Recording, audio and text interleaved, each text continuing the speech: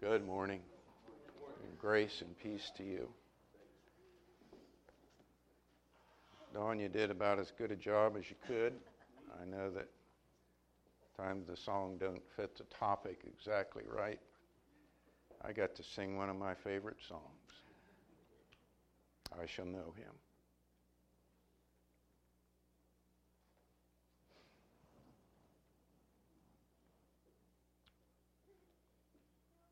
Very few persons in the Bible are described as to physical appearance.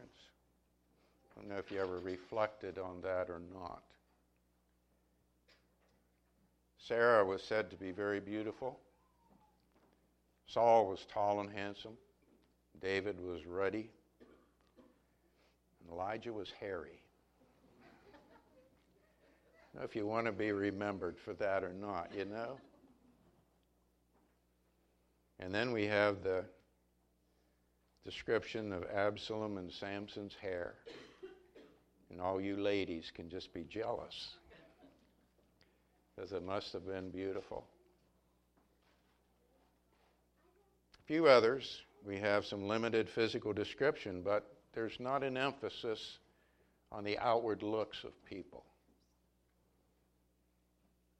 And we might ask the question, why? And I think what to ask it is to answer it, understanding God. He is mostly concerned about our inner looks, isn't he? What does my heart look like on the inside? What kind of person am I on the inside? What is my character? What are my loves and my values? And then he looks at our life and what we do and how we live. These are the things that matter most to God. In the New Testament, we have absolutely no physical description of our Savior Jesus. None whatsoever. Interesting. We don't know how tall he was, what kind of build he had, color of his eyes, his hair, his looks. You know, we might speculate, knowing it was a Jew, but still we don't know. Isaiah 53:2 has perhaps the only indication of Jesus' outward appearance. And it's still very nebulous. For he grew up before him like a tender shoot and like a root out of parched ground. He has no stately form or majesty that we should look upon him, nor appearance that we should be attracted to him. Shirley and I were talking about this, and she was saying, well, you know, there just wasn't anything really there to attract us to him. He was just average Joe. Or looking at the fact he was a Jew, he was just an average Jacob, you know. He was just an average person. And you've probably seen depictions. I don't know if we could ever say it's a picture. There's a picture of Jesus, you know. And we might say that because nobody knows what he looked like. Nobody ever took a photograph. Never got the cell phone out and said, wait a minute, Lord, let me get a couple here. Let me get a selfie with you. Just right here, you know, right by the well. That'd be a good one. Didn't happen. You might be familiar, probably are familiar, with two of the most famous paintings that try to depict our Lord. One was by a fellow by the name of Werner Salman. Just has kind of the picture of from the shoulders up of the Lord. He's kind of looking off to one side. You might have that picture painting in your house. And then there's the famous one by Heinrich Hoffmann of him praying in Gethsemane, by that looks like a stone there with the light coming down. Are either of them correct? Do they depict properly the Lord's countenance? We don't know. Probably not. But it doesn't matter.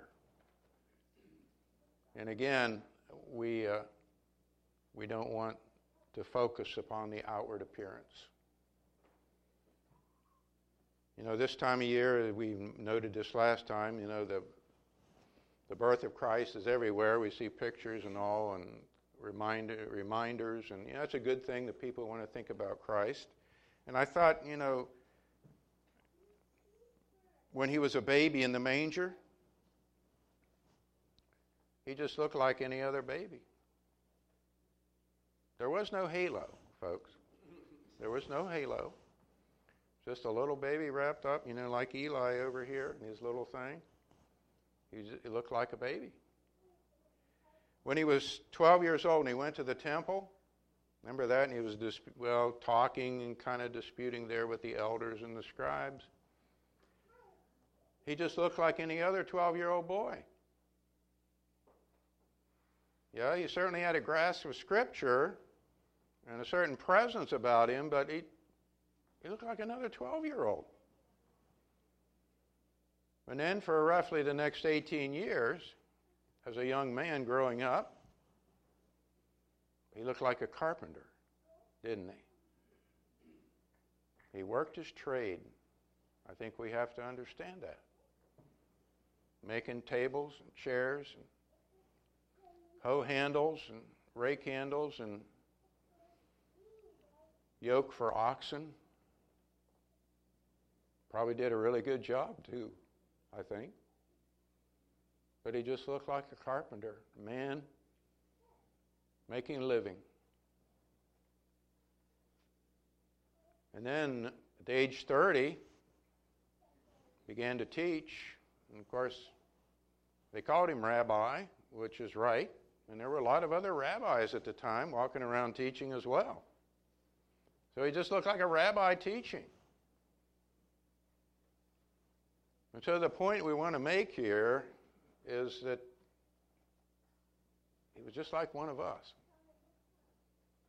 I don't want to downplay the fact that he was God who became flesh, because he was certainly God on the inside. The Word of God become flesh, but he became flesh. He just looked like we did. Now, he certainly acted and said differently, but he just looked like us. Now, I want to approach this a little bit from a different perspective now, as we consider not, again, the physical appearance, because we just don't have that, but to observe Jesus in his life, to see what kind of a man he was. What did he look like as he went about? And the first one we look at here is in Matthew 9:35 beginning.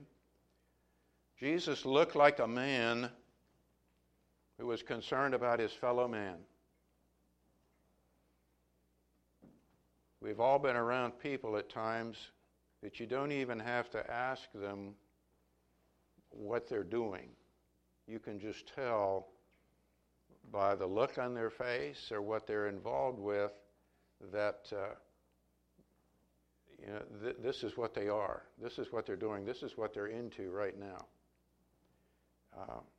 I didn't approve this with Shirley up front, but she made cookies this past week and nut roll, okay? And when she gets that look on her face, it's time to bake, all right? And she starts to get the ingredients there on the counter and get the recipe cards out. And she's got the face on, the baking face. This is time, the oven's on, and it's time for me to leave the kitchen. I got to get out and get in the way. She is a woman doing her baking, you can tell, and you know what I'm talking about. Well, as we look at Jesus here in these various scriptures, we can see the kind of man he was. Let's read this, Matthew 9:35. Jesus was going through all the cities and villages, teaching in their synagogues and proclaiming the gospel of the kingdom and healing every kind of disease and every kind of sickness. Seeing the people, he felt compassion for them because they were distressed and dispirited like sheep without a shepherd. Then he said to his disciples, "The harvest is plentiful, but the workers are few. Therefore beseech the Lord of the harvest to send out workers into his harvest." You could see Jesus, he's going about and he's concerned about these people. They have problems, and he wants to take care of the problems as best he can. He is a man committed to helping out the people around him. First of all, we note here about sin affecting the whole person, and that's what we have here. You know, we have disease and illness, and of course that all came in because of our sin back in the Garden of Eden. You sin, you die. And so that's when all of this started. The aging and the corruption of the body and death. Jesus understands this. He is concerned for their salvation. He's proclaiming the gospel of the kingdom. Repent, for the kingdom of heaven is at hand. We read that very early on in the Gospel of Mark. That was his message. There's a new kingdom coming. Repent. But he's also concerned about the human condition here, isn't he? Their diseases, their illnesses, and he's healing them. Now, I know that you and I can't heal like he did, but we can be concerned about illnesses. We can visit folks in the hospital. We can pray like Mike prayed this morning for folks. And we need to be concerned about people who are ill and sick, because that's part of life, isn't it? And as we've said before, there's always a spiritual element to someone's being sick, because they can get so down from their sickness that they can turn away from God. And we don't want that to happen. And so we have to encourage them, be with them, however it can be, whatever we can do to help them out in their trouble, in their problem. But then he also saw that many were distressed and dispirited like sheep without a shepherd. They had no purpose in life. They were just wandering around, if you will, from one thing to another. Okay? Well, we'll try this week, or try this for a year, or do this or that.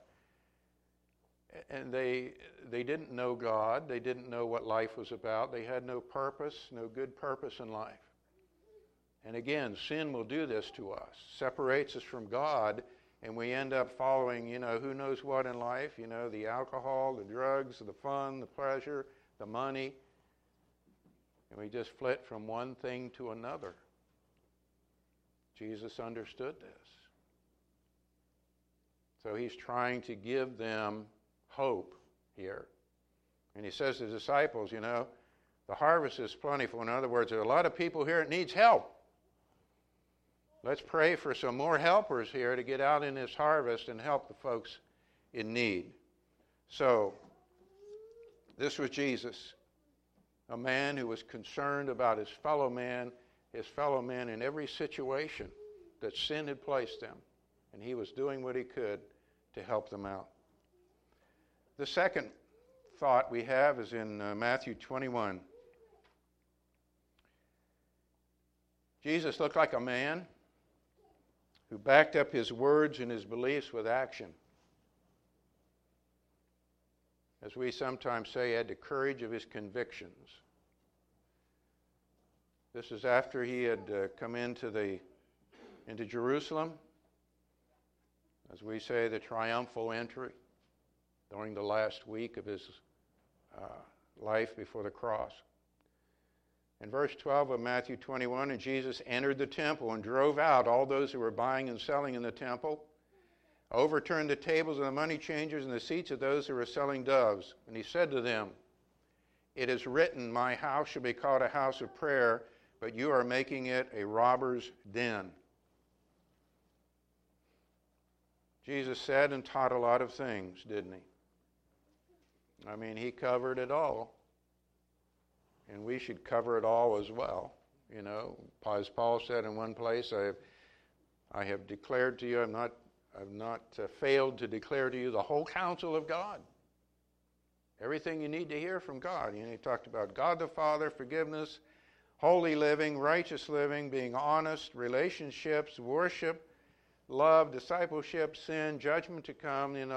Jesus talked about all those. But he also lived what he taught, didn't he? He was very consistent that way with his life, falling in line with what he taught. And this is oftentimes where we fail. We know the truth. We might even teach the truth. But when it comes to actually doing it, this is where we stumble.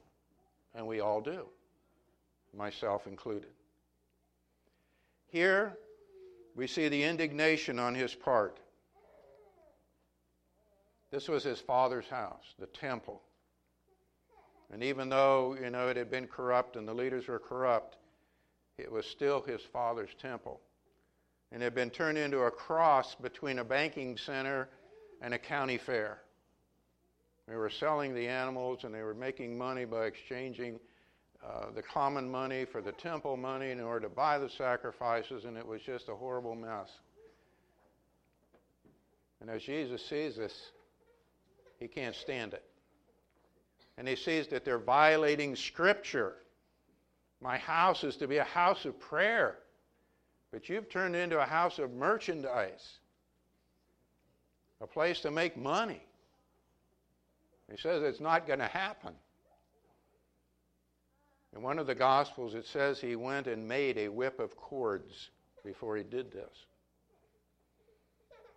And overturned the tables and drove out the animals and the money changers. And he has the boldness here to speak up for what he knows is right and to do what is right. We look at this and say, well, yeah, we read that. Well, he was the Son of God. Yes, but this still took a lot of courage because it was another step toward Golgotha, wasn't it? It did not ingratiate himself with the scribes and the high priests there at the temple. Believe me, it did not. For him to do that. In another place we read, they were saying, by what authority do you do that? Who gave you the right to do this?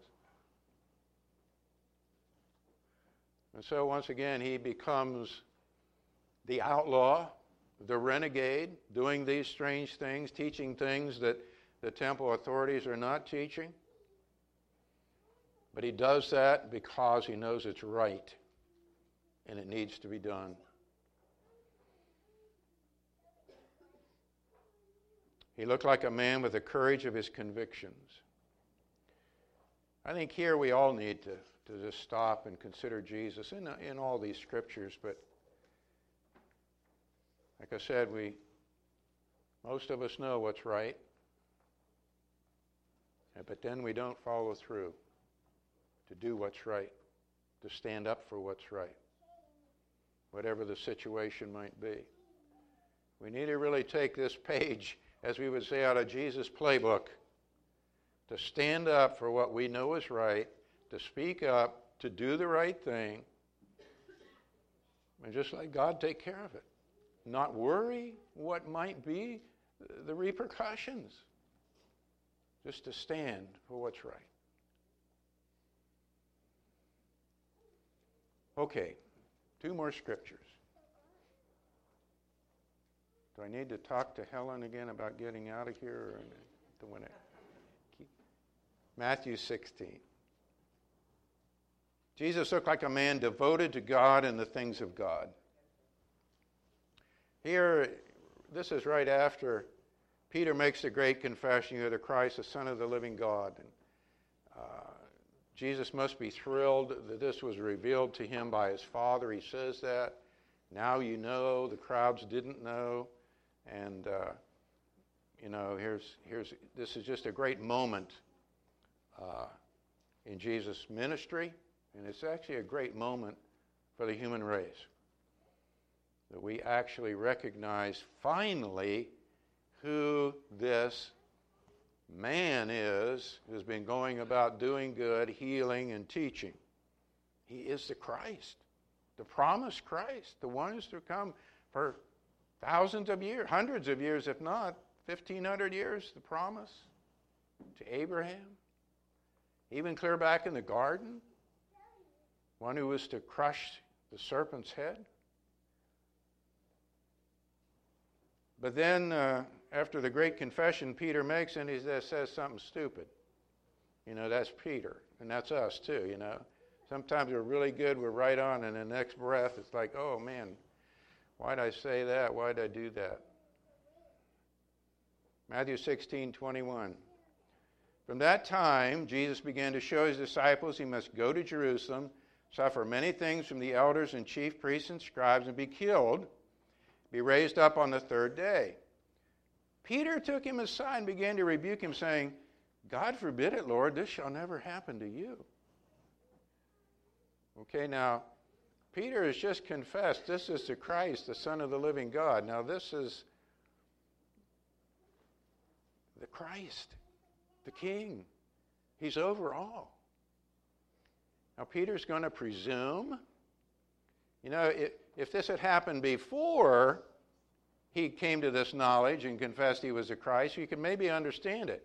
But now he's just confessed this is the Christ, and he's going to take the Christ aside and tell him what's what? You can see how crazy that is. But then what's the response? He turned and said to Peter, Get behind me, Satan. You are a stumbling block to me if you're not setting your mind on God's interests, but man's. There's a subtle temptation here. If you think about Jesus' temptation in the wilderness, remember Satan said, I will show you all the kingdoms of the earth. You bow down, worship me, I'll give them to you. Here's a thought. Jesus could think, now my disciples know I'm the Christ. Now's an opportunity here. I could take the fast track and, just spread the kingdom that way, and we'll just avoid the cross. But he didn't do that, did he? Because he was explaining about having to suffer and die, and that was his Father's will. And so the rebuke is strong. In fact, the rebuke is very strong. Get behind me, Satan. You don't savor the things of God, but the things of men. Wow. Jesus wanted to do his Father's will, no matter what it was. And he was focused on that. And he would not be detracted or distracted from it. Something else for us to follow. Our last thought from Matthew 26 kind of flows from that previous thought, but we're going to look at it in just a little bit different way. It should be comforting to us. In fact, all this should be comforting to us. It's a challenge to us, yes, but it's also a comfort to us. That he sets us an example and that we can follow in his steps and we can do it. Yes, we'll fail at times, but we can do it with his help. Here in the Garden of Gethsemane, that's the reading from Matthew 26. We'll start with 36. We see a man who struggled with life at times and needed help to get through those struggles. You ever think about that with Jesus? We usually think he had it all wired, right? Had no problem whatsoever with life. The garden tells us different. Then Jesus came with them to a place called Gethsemane and said to his disciples, Sit here while I go over there and pray. And he took with him Peter and the two sons of Zebedee and began to be grieved and distressed. That's James and John. And he said to them, My soul is deeply grieved to the point of death. Remain here and keep watch with me. And he went a little beyond them and fell on his face and prayed, saying, My Father, if it is possible, let this cup pass from me. Yet not as I will, but as you will. And he came to the disciples and found them sleeping and said to Peter, So you men could not keep watch with me for 1 hour? Keep watching and praying that you may not enter into temptation. The spirit is willing, but the flesh is weak.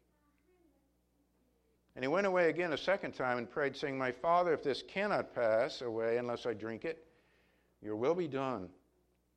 Again he came and found them sleeping, for their eyes were heavy, and he left them again and went away and prayed a third time, saying the same thing once more. Luke tells us in Luke 22 that an angel came at this time to help strengthen him. This shows us that Jesus was really human. And he struggled at times. Why does he ask these disciples to watch with him and pray if he didn't need their help? Did you ever think about it? Even just the idea of companionship and you're with me. And how important that is at times when we're having trouble, we're having problems, and we just want to know that somebody else knows about my problem. Maybe they're there with me. Maybe they've just made a phone call or whatever.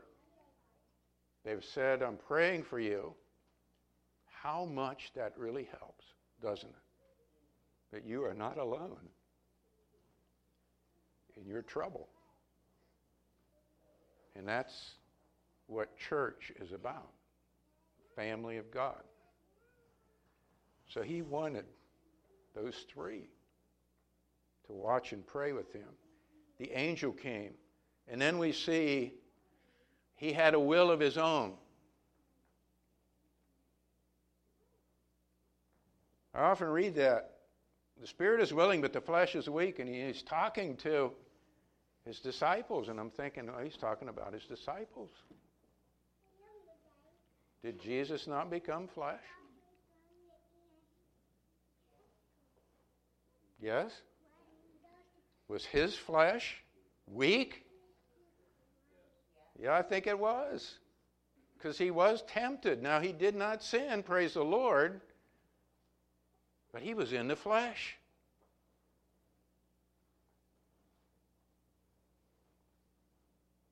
He had his own will. Did you ever think about that? If this, which verse do I want? 39. Let this cup pass from me, yet not as I will, which is what he was really wanting at the moment, but what you will, Father. At that moment, he had some different thoughts than his father did about the cross. But he humbled himself. His father obviously said, no, this is the way. This is where we're going to do it. And he said, okay, we will. And that's often our problem, isn't it? When the father shows the clear way, whether it's in the word or situation or whatever, and we realize this is what God wants me to do, we sometimes still don't do it, do we? We still fight.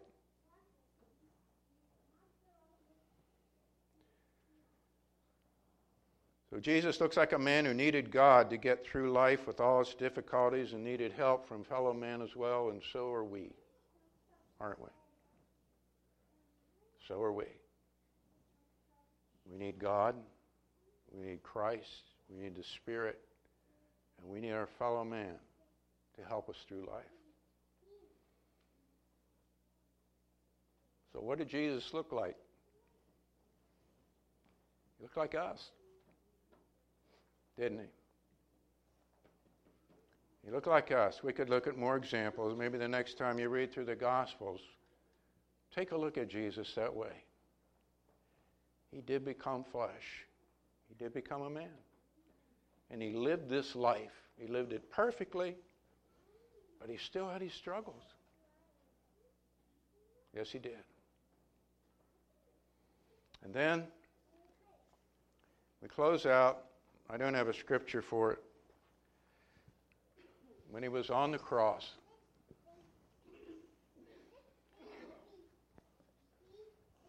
as we've said before, Jesus was not the first person ever to die by crucifixion at the hands of Romans. They had crucified thousands, if not, I don't know if it'd be millions, but hundreds of thousands of people. That became their chosen way of execution for those who were treasonous, murderers, and so forth. The dregs. And we see Jesus, if you're standing there in that crowd watching, say, crucify him. He looks like any other man.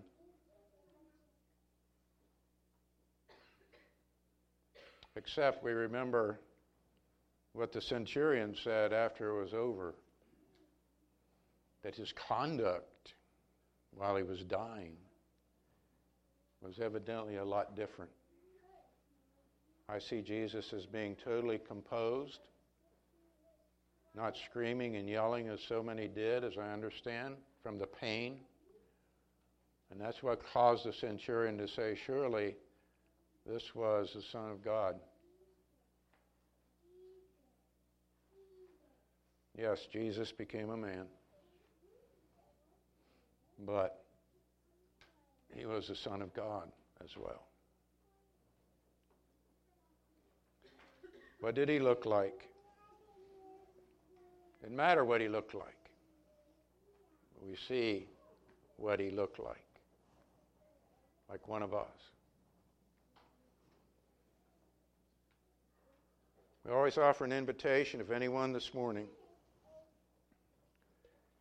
is in need of prayer. We talked about Jesus struggling there in the garden. Maybe you're having a struggle right now and you want for us to pray with you. We'd be happy to do that. If you want to give your life back to Christ, maybe you've wandered away, we can help you with that by His grace. If you want to obey the gospel and follow this Jesus, the one who gave His life for all so that we might all live, the one who was willing to give up that place in heaven and ever become a man so that we could one day actually be with God. Think about it. What a marvelous thing. The sacrifice, Mike was talking about the sacrifice at the cross, and amen, He did sacrifice Himself at the cross.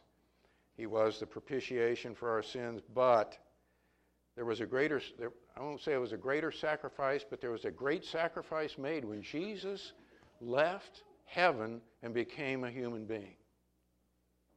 And we'll never know what He gave up to do that. But He did. We can read that in Philippians chapter 2. A great Savior, a great Lord. If you want to obey the gospel, please come while Brother Don leads us.